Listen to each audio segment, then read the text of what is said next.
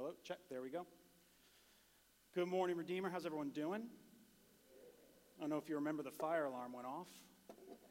That was cool. Let me pray one more time just to get my head out of the fire alarm world, because, I don't know. Let's pray. Father in heaven, thank you for your grace. Thank you for your word, and I pray this morning as we look into your holy scriptures, Father, that you would draw us near to yourself, Father. Convict us of sin. Just be with us, Lord God. We love you so much. We thank you for the cross and for the resurrection and what it means to us, Lord. We ask these things in Jesus' name. Amen. All right. Good morning. My name is Jonathan. I serve alongside the pastoral team here at Redeemer. And this morning, we are going to be looking once again at the Sermon on the Mount. We are moving forward into the next section, starting in verses 21 through 48. So we're going to be covering a lot of ground today, so bear with me. But we're going to move through it fairly quickly, because I believe what Jesus is doing in this section on the Sermon on the Mount is that he's actually drawing our attention to verse 48, where he says that we ought to be perfect as our Heavenly Father is perfect. That's cool, right? That doesn't seem too difficult. We can all attain that. Perfection's not a problem. So let's see what we are looking at here. So you have a simple outline in your bulletin, and we are going to be looking at that first section where it says, "You've heard it said, but I say to you." So Jesus, his quoting of the Old Testament throughout this section, it demonstrates, one, his reliance upon the Hebrew Scriptures.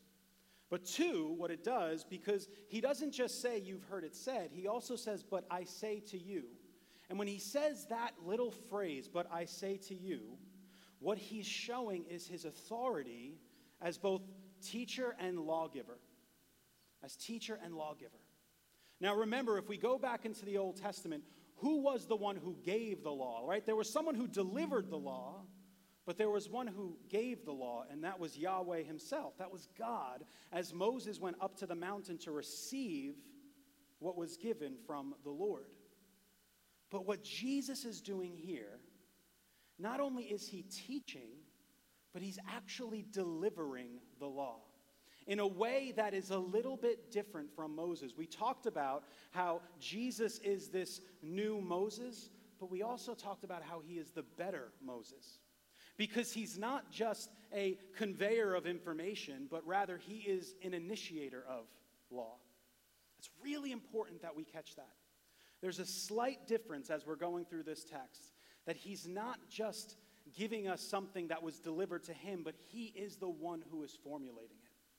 He is Yahweh God. Often people will say about Jesus that he never claims to be God. He never claims to be the Messiah. But right here in our text, we see him doing just that by being the one who gives the law.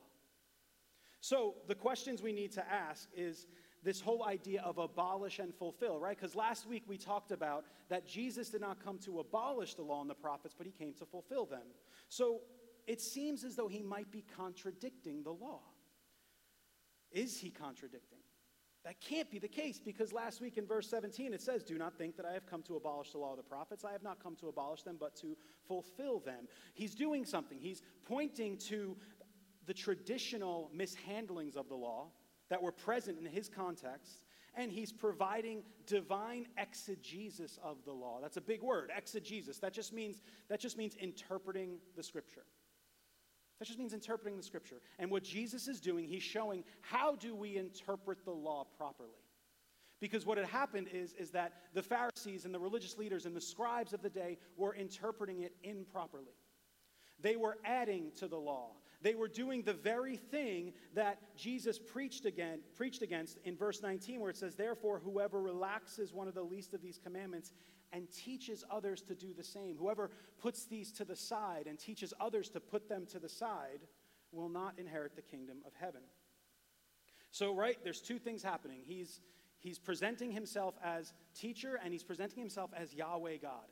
And he's showing a better way of interpreting the law. But what he's also doing as we are traveling through this text to get to verse 48 ultimately, which is the culmination of this whole entire passage, is he's showing us what it means to be truly human.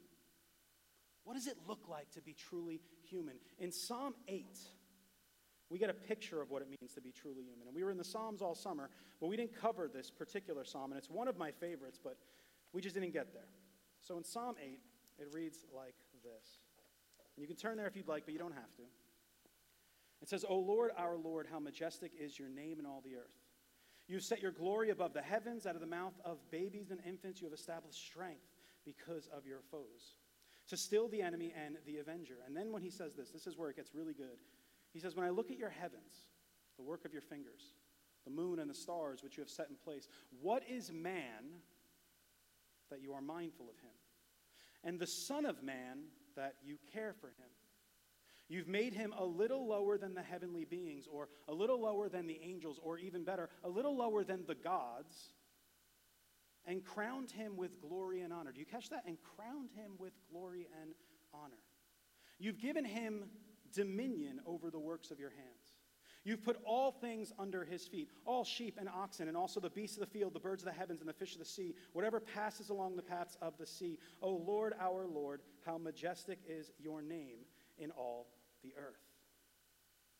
So what it means to be human, what the initial plan was at the beginning when God spoke creation into existence back in Genesis, because what Psalm 8 is doing, it's a poetic rendering of the creation account of humanity.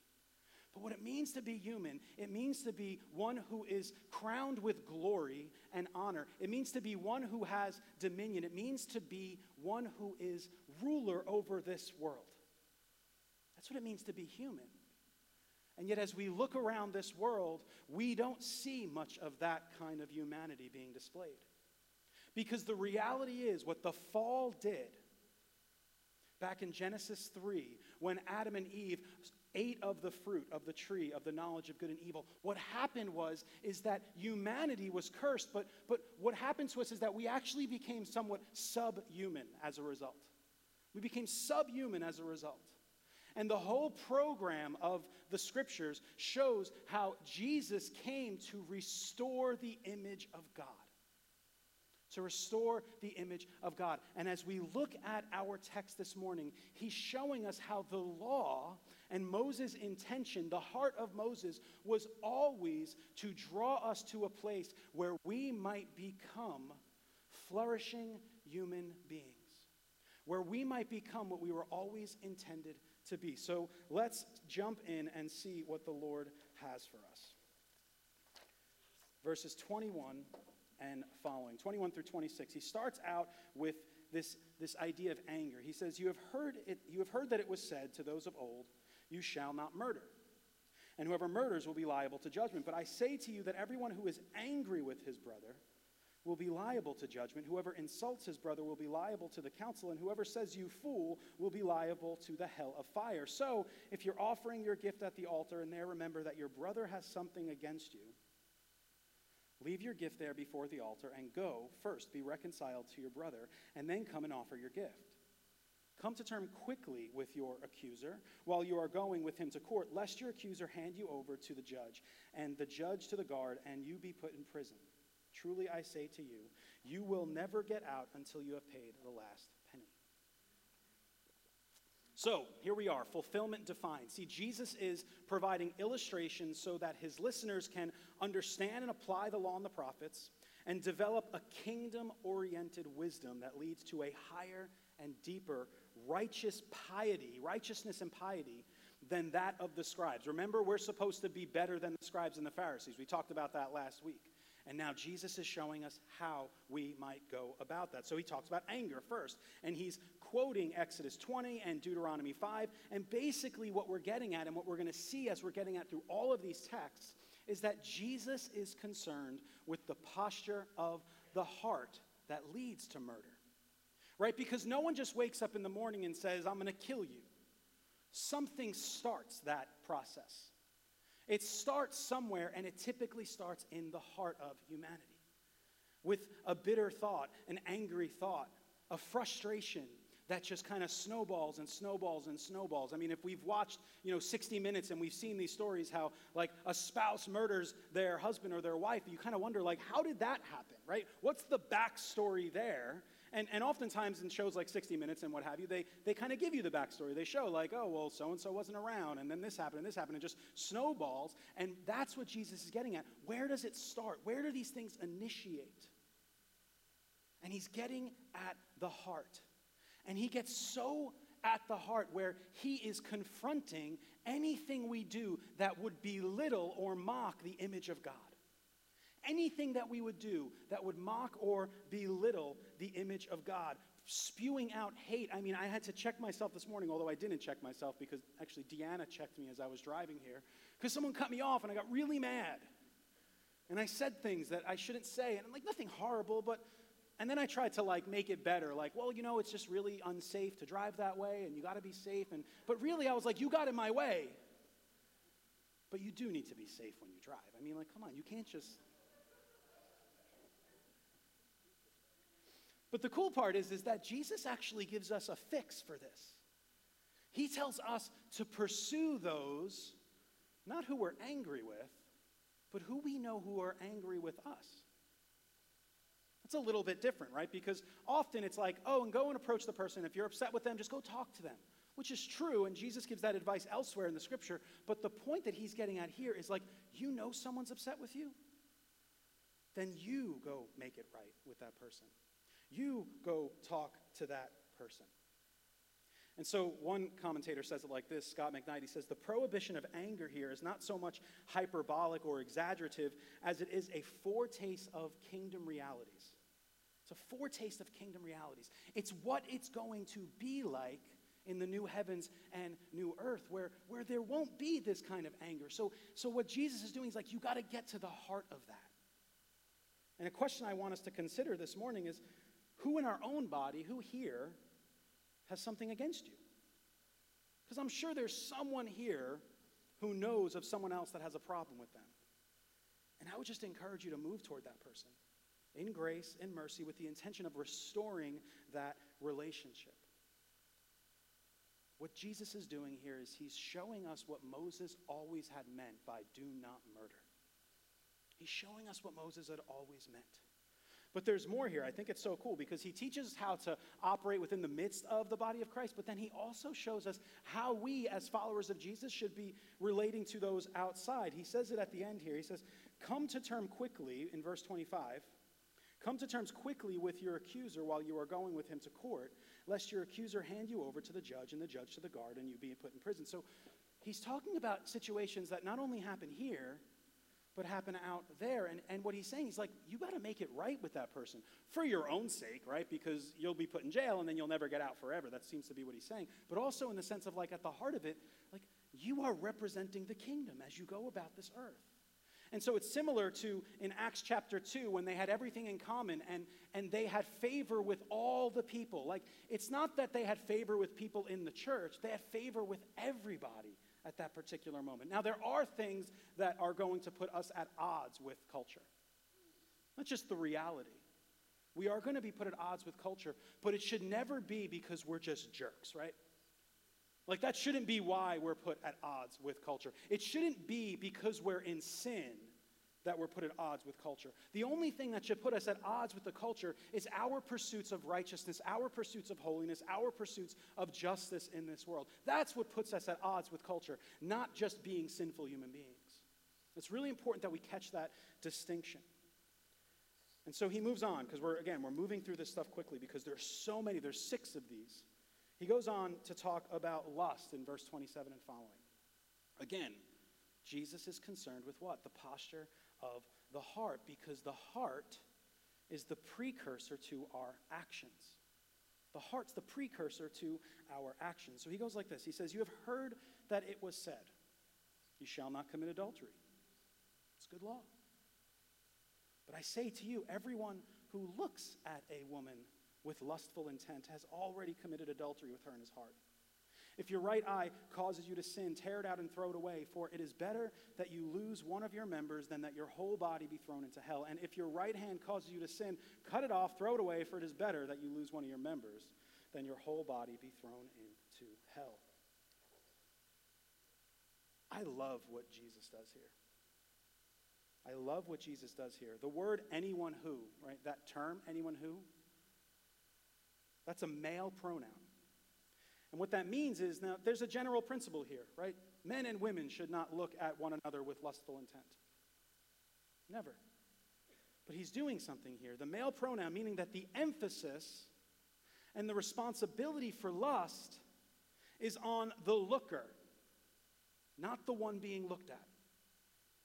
It's really important that we wrap our minds around that. That the emphasis and responsibility for lust is on the looker and not the one being looked at. You might even hear it like this. You've heard it said that we must dress modestly, but I tell you that the clothing of a woman or a man, the clothing that a woman or a man wears is never an invitation to objectify the woman. Can I say that again? You've heard it said that we must dress modestly, but I tell you that the clothing a woman or man wears is never an invitation to objectify the image of God. No one's asking for it, basically, is what I'm getting at here. And I think that's what Jesus is getting at. Remember, as he presents these, you've heard it said, but I tell you, he's not denying the law. He's not saying that you should commit adultery. He's saying there's something more going on here. And this is how we need to interpret the law. We need to understand that there's a trajectory to the law, that it's leading somewhere, that there is a heart issue at play. And that's what Jesus is getting at. That's what he's getting at. And then he goes into this pretty intense way of preventing ourselves from sin. He says, gouge out your eye, chop off your arm. John Calvin puts it this way. He says, however difficult or severe or troublesome or harsh any commandment of God may be, yet no excuse ought to be pleaded on those grounds, because the righteousness of God ought to stand higher in our estimation than all that we reckon most precious and valuable. The righteousness of God ought to stand higher in our estimation than all that we reckon most precious and valuable, even if that's your arm or your eye. But we all know that even if we gouged out our eye or chopped off our arm, that would not prevent us from sin. Because what is Jesus getting at? It's the heart. It's the heart. And he's showing us where the law was always intended to go. And in fact, if you go back into the Old Testament, into like Jeremiah, and I believe Ezekiel might touch on this, but I know Jeremiah does, he says that sin was written on the hearts of men. But what Jesus is doing through his death, burial, and resurrection, and his sending of the Holy Spirit on Pentecost, is that he is writing the law upon the hearts of humanity, upon the hearts of those who follow him. And so something different is happening here. And again, I want us to keep that in mind. He's teaching us how we ought to approach the law of God, how we ought to approach these commands. We're not just to dress up the outside of the cup and appear as righteous. God is trying to get to the depths of who we are. And yes, while many of us in this room are followers of Jesus and are born again and have put our faith in Christ, there are things that still we are holding on to, and that Jesus is probably bringing to your mind right now as you hear these words, that he is wanting to clean up inside of you. Because again, it's the heart. And I know many of us have heard this message before. But we need to keep hearing it, because there's still sin that dwells within us. We are saints of the Most High, right? We are righteous. The Bible tells us that. But yet, as a friend of mine once put, we still speak in the accent of the sinful nature. Right? Those of you who maybe come from another country and you speak English with an accent, right? My grandmother spoke English with an accent. She spoke broken English, and it was difficult to understand her at times. But the reality was, she was an American citizen, but she spoke with an Italian accent.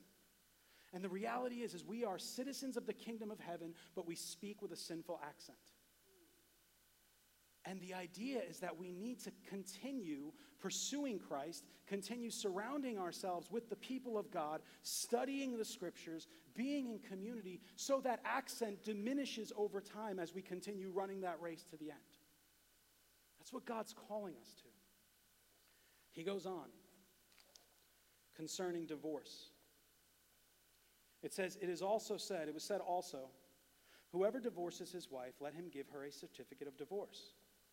But I say to you that everyone who divorces his wife, except on the ground of sexual immorality, makes her commit adultery, and whoever marries a divorced woman commits adultery. I kid you not, me and Eric sat for like hours this week trying to think through this text because it's a hard text. Like I spent an entire hour on Wednesday just thinking about this because it's difficult. He's quoting Deuteronomy 24. He's summarizing really, which says, if a man marries a woman who becomes displeasing to him because he finds something indecent about her, and he writes her a certificate of divorce, give it to her and sends her from his house. So there's something interesting happening in the text. See, what Jesus is getting at is, again, that external following of the law.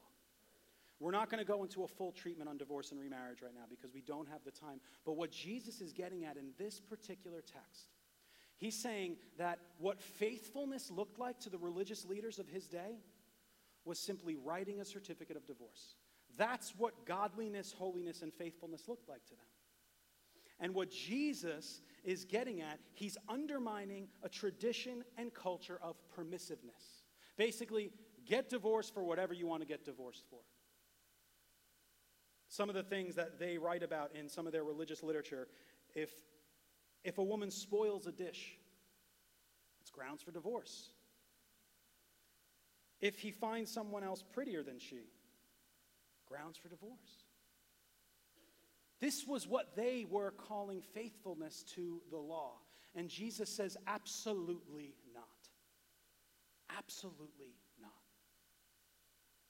Because this whole section is about what it means to fulfill the law and the prophets. And what it means to fulfill the law and the prophets, it means to love God and to love neighbor and to do unto others as we would have them do unto us.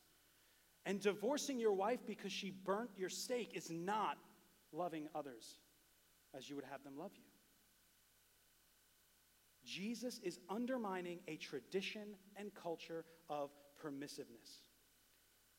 Richard Hayes, a biblical scholar, says it like this: for marriage is not just an arrangement that will last only as long as the rush of mutual joy lasts. It's a covenant which will endure for better or for worse in sickness and in health. And I think the problem is that many of us approach texts like these in the scriptures looking for a reason a way out. Looking for a way out. Another scholar says it like that: if we come to this text looking for reasons to justify divorce, we miss the whole point. What this text does is to redefine marriage and to anchor it in the new community of Jesus, a community that will make possible both the single life and fidelity.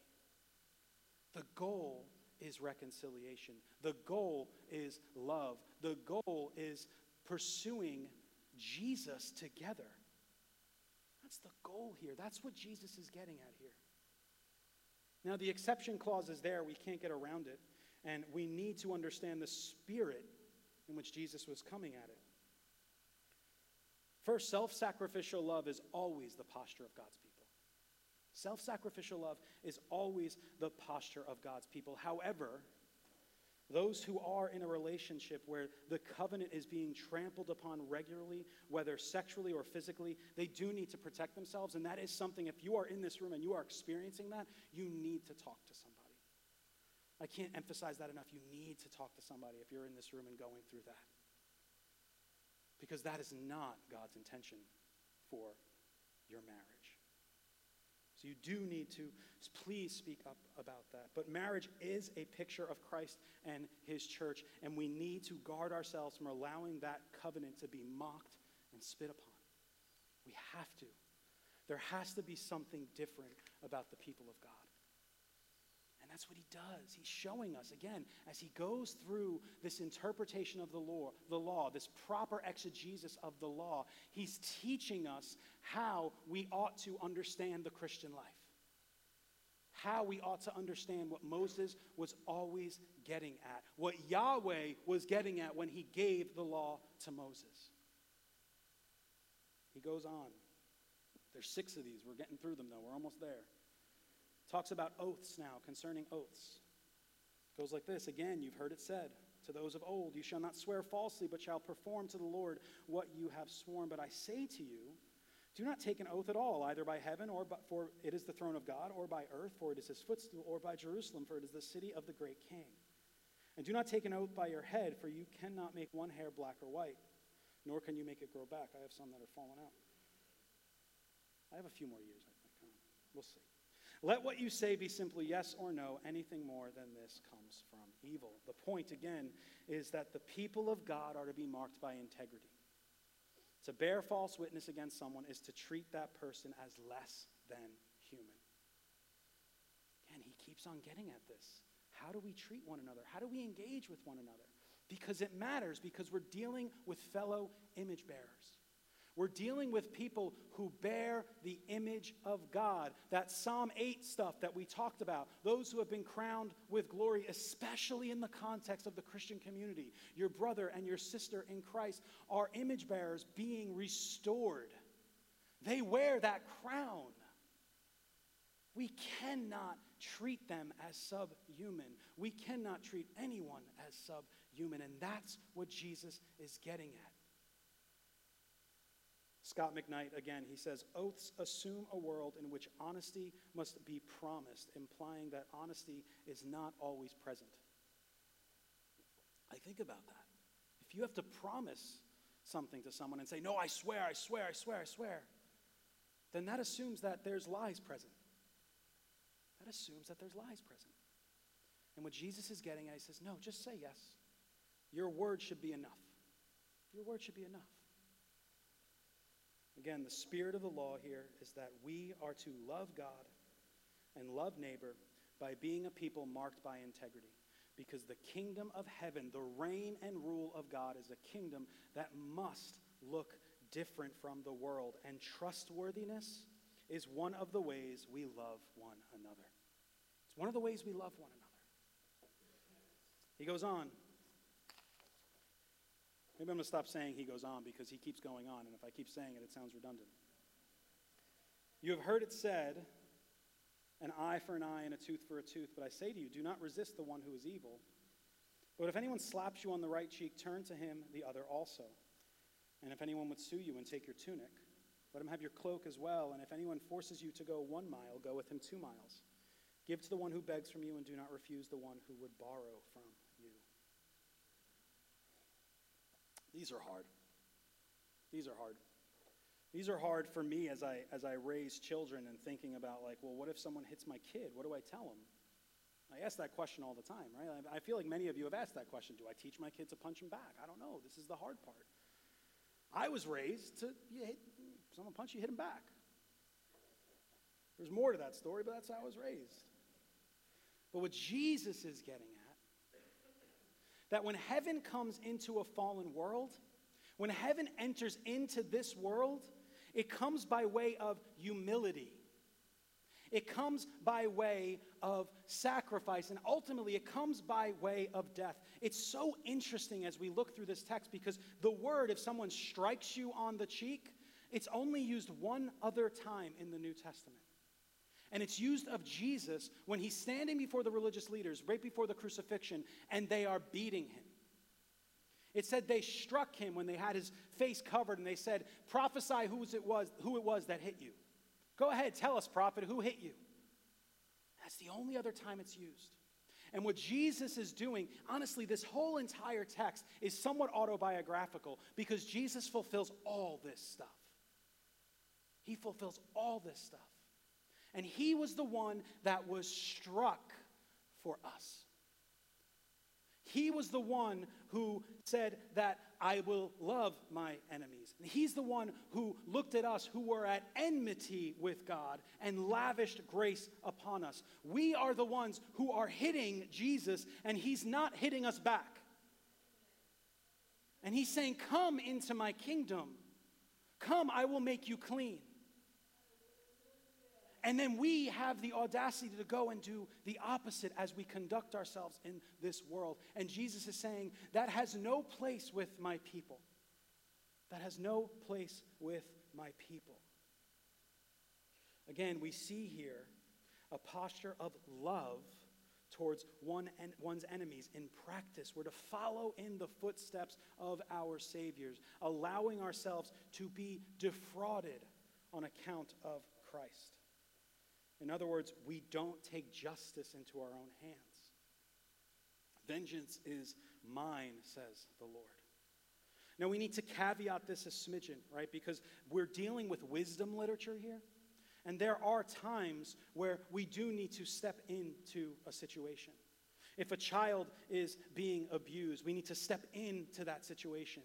If we witness a horrific event taking place, we need to step into that situation. We need to exercise wisdom. But ultimately, what is being driven at here is that vengeance belongs to God, and to love one's enemy is to follow in the footsteps of Jesus, because that's precisely what he did for us. It's precisely what he did for us. And that's hard, because many in this room have probably been defrauded. And God is saying, you need to take a step back. You need to trust that God is on the throne, and that he's going to make it right. And if he doesn't make it right in this life, he will make it right in the life to come. And that's just the reality. If we look at the Beatitudes, there's nothing blessed about being poor in spirit. There's nothing blessed about mourning. There's nothing blessed about being hungry. In Luke's gospel, it's so interesting because it doesn't talk about the spiritual side of things. It just says, blessed are the poor, blessed are the hungry, blessed are the weak. There's nothing blessed about that, but he grounds those blessings in what? The eschatological, the life to come. Because the reality is that we might not experience justice on this side of heaven. We might not. In fact, the reality is that we probably won't. And as we look around the world, we can just say amen to that over and over again, because we are surrounded by injustice. We're surrounded by it on all sides. And God is saying, stay the course, because I am coming back. Oh, I promise you I'm coming back. He goes on. I did it again.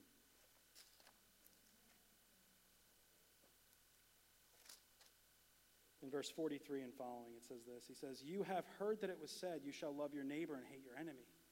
But I say to you, love your enemies and pray for those who persecute you, so that you may be sons of your Father who is in heaven. That's such an interesting verse.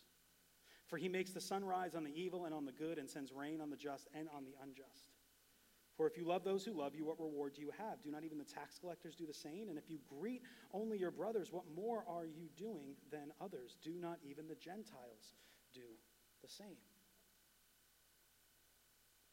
To love those most difficult is to manifest the kingdom of heaven. This is precisely what Jesus did, and he calls us to do likewise. While we were yet sinners, Christ died for us. While we were alienated from the commonwealth of Israel, Christ died for us. While we were at enmity with God, Christ died for us. The grace of God enters into enemy territory to make for himself a people holy and pleasing to him. He's not messing around. He loves us so much that he died on a cross. We know this story. This is not new news, but it's the best news. While we were enemies with God. Let that sink in for a second. While you are at odds with God, he's calling us to go and do likewise. And a simple scroll through Twitter or Facebook will show you how many of us are not engaging the world as such. Whether it's political affiliation, whatever the case may be, and it seems to really rear its head there. But man, the people who disagree with us, not only do we disagree, but we disagree with like visceral. And God's saying that's not what it means to follow me. Doesn't mean we're not allowed to disagree, but it means how we posture ourselves in this world is either reflecting who God is or a false picture of who Jesus is. Because as image bearers, as followers of Jesus, as the church in this world, we either represent him correctly or we represent this false God, but we're always representing him. And the reality is that the world does look at the church, and that's how they understand God. How are we showing the world God? To love God and neighbor is to love like God. We manifest the kingdom of heaven when we walk in the footsteps of our Savior who went before us, and this is how we become sons of our Father in heaven. The reality is, Jesus is teaching us how to interpret the law. He's showing you that there is a law, it's good, but the way it's being interpreted is bad, it's wrong, and it's actually evil. Let me show you how to properly interpret it. Theologians have called this section antithesis, as though we're looking at the opposites of the law. But that's not what's happening. Jesus is not teaching the opposite of the law. He's not abolishing the law. He's showing where the law was always intended to go. And we need to take that pattern and use it and apply it to the world around us. You've heard it said that life begins at conception, and we must protect the rights of the unborn. But I tell you that life continues also after birth, and that we as the church are required to love and care for those babies and mothers beyond infancy and into adulthood so that they might flourish and shed light on this broken world. You've heard it said that premarital sex is a sin, and it is, but I tell you that the young girl who conceives as a result of premarital sex should be comforted, encouraged, and cared for by the people of God. You've heard it said that drug and alcohol abuse are destructive, but I tell you that we must lavish grace and mercy and love upon those who struggle with addiction. You've heard it said that those who struggle with same-sex attraction are in sin, but I tell you that we must surround them with love, not judgment, grace, not condemnation, mercy, not punishment. You've heard it said that we must submit to the governing authorities and render to Caesar what is Caesar's, but I tell you that we must use wisdom when engaging in politics, not following blindly, and should not always assume that God is on our side regardless of what we do just because we wave an American flag. In other words, we mustn't weaponize the word of God, nor our personal and ecclesial convictions, but rather we must be people of compassion who remove the barriers that keep the blessed ones from entering the kingdom of heaven. For it is the blessed ones who are declared to be on the outside by both religion and culture, but they're the ones whom Jesus pursued with eagerness and zeal. They are the ones whom we need to be listening to and learning from, because their experiences reflect a brokenness in this world in ways that many of us, might not have ever experienced. Jesus is calling us to something much bigger than religious. I can't even think of another word. But you know what I'm getting at. He's getting at the heart. And all those things I just read, yes, absolutely, there's sin on the left, but you know what? How we respond to sin should be the same way God responds to sin. With grace, with mercy, with compassion, with love. Jesus is calling us to be different. And in calling us to be different, he's showing us what it is to be truly human. In Psalm 8, we read about that man who was crowned with glory and honor.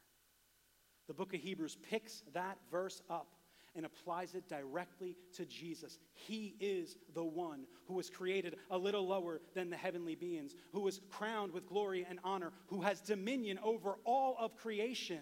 And we, when we put our faith in him, are brought into union with him so that we too wear that crown with him. And we too have to live like him in this world. We are not second coming Jesus. That's not who we are. We don't come with sword, demolishing our enemies. We are first coming Philippians 2 Jesus. We have glory awaiting us. But we are Philippians 2 Jesus, entering into this world with humility, mercy, compassion, and ultimately death, because death is the means to glory. That's the story of the Bible. Death is the means to glory. Suffering is the means to glory. That's what Jesus did on the cross. That was his coronation day. When he sat up there, arms spread, and they crowned him with thorns. That was how he became king, by fulfilling the law to its perfection, to its completeness. And that's how he became king. And we too become kings and queens in this world by serving, by suffering, by dying. That's what the scripture calls us to. He closes this section in verse 48. He says, "You therefore must be perfect as your heavenly Father is perfect." You must therefore be perfect. The word therefore shows us that this entire section is capped off by this verse. This is the main point of the verse. If you're looking at just grammar, this is the main point of this entire section. Kingdom-oriented wisdom says that we love deeply, radically, and counterintuitively. In other words, we are to love and serve others to our own hurt. This is what it means to be a truly human child of God. And when Jesus talks about perfection here, what happens is that we take our modern understanding of the word perfect and we import it. But Jesus is not talking about moral perfection here. It's not what he's getting at. What he's getting at is this idea of being whole, of being complete. The goal that we are intending to get to. That's what he's getting at here. And it's important that we make that distinction, because sometimes we'll look at this verse and we'll say, well, I can't be perfect, but Jesus is, so I'm good. But that's actually not what Jesus is getting at. He's saying that there's a way to become a flourishing, fully human being in this world. And it's by following my law. It's by loving others. And it's so interesting, right? Because what Jesus does with the 600 and some odd commandments of the law, he boils it down to love God, love neighbor, do unto others as you would have them do unto you. And the question is, how do we do that? We do that through the power of the Holy Spirit. Because those of us who have put our faith in Jesus, those of us who have bent our knee to the King, have been filled with the Spirit of God, so that we are able to walk this path that he lays out for us. We are able to exercise wisdom in interpreting the law and engaging with one another, engaging politics, engaging sin, engaging culture. We have that ability because we've been given the Spirit of God, and we've been crowned with glory just like Jesus has, because we've been brought into union with him. And when we're brought into union with him, we are justified with him, sanctified with him. We are adopted as sons and daughters of Jesus Christ, and we are glorified with him. And that is what we need to be living in light of. That's the truth of the gospel. That's what Jesus is getting at. In all six statements, God the Father is known to be the perfect one. God does not murder, but is forgiving. God is faithful to his marriage covenant. God is honest and keeps his covenant oath. God forgives and gives even to those who dishonor him. And God loves even his enemies. Jesus' interpretation of the law and the prophets provides us with a model for how we ought to approach our faith. The spirit of the law, to love God and to love neighbor, is essential to our sanctification. And it is what draws us nearer to Christ. I'm not saying that we get in by good works. Please don't hear that. But we are drawn nearer to God through how we live our life in this world. We become more and more like God as we seek him in his word, as we engage with one another, as we love one another. At Redeemer, we believe that we are here to share in the life of Christ by loving God and loving neighbor. That is what we are about here. That is what we care most deeply about. And it is our job to now figure out how to go about and do that. What we have before us in the Sermon on the Mount, particularly in this section, as one Christian poet puts it, we have an invitation to be beautiful. Beautiful in the sense of the image of God. We have an invitation to be holy and pleasing to God. And as we come to the table this morning, We come to a table set and adorned with the love of Christ. And as we look to Christ, my prayer is that we too would fulfill the law, that we might share together in the life of Christ by loving God and loving neighbor. And the beautiful part about it is that he gives us his Holy Spirit so that we might go forth and do such that. Redeemer, follow Jesus. Follow Jesus because that is what you have been made to do. That is what we have been made to do as a community. And we do it individually and we do it together. We do it through Operation Christmas Child. We do it through the recovery group. We do it through the youth group. We do it in our community groups as we love and serve one another. We do it as we provide meals for those in need. We need to show the world a different story, a better story. The story of the resurrected King lived out through the life of his people. Let's pray. Father in heaven, I thank you for your grace. I thank you for the truth of your word. And I ask, Father, that as these words, as we hear them, Lord, as we think through them, Father, as we consider them in community groups, Father, that they would penetrate to the heart, Father, because that is what you are getting at, Lord. That is what you care deeply about, that we would be transformed from the inside out so that we might live lives holy and pleasing to you. So Redeemer Fellowship, as the ushers come forward to distribute communion, an ancient meal practiced for over 2,000 years commemorating the death of Jesus, please consider what we've heard this morning. There's a calling that's been placed on each of our lives by Jesus. The Apostle Paul, in his first letter to the church at Corinth, says, "For I received from the Lord what I also delivered to you, that the Lord Jesus, on the night he was betrayed, took bread. And when he had given thanks, he broke it, and he said, 'This is my body, which is for you. Do this in remembrance of me.' In the same way, he also took the cup after supper, saying, 'This cup is a new covenant in my blood. Do this as often as you drink of it in remembrance of me. For as often as you eat this bread and drink this cup, you proclaim the Lord's death until he returns.'" At Redeemer Fellowship, the way we do communion is we come up these aisles and we take a cracker and we take a cup of juice. We also, newly this week, we have gluten-free option right here as well for the bread. So if you come forward and grab, I don't think we have juice here, so you'll grab a piece of bread and you can go that way and grab some juice. If you're here and you do not consider yourself a Christian, we ask that you remain in your seat and consider what you've heard this morning. This is a meal intended for the followers of Jesus as we have examined ourselves before God. So as you come up, also our pastors will be available to pray for you with whatever you might be struggling with. So come when you are ready.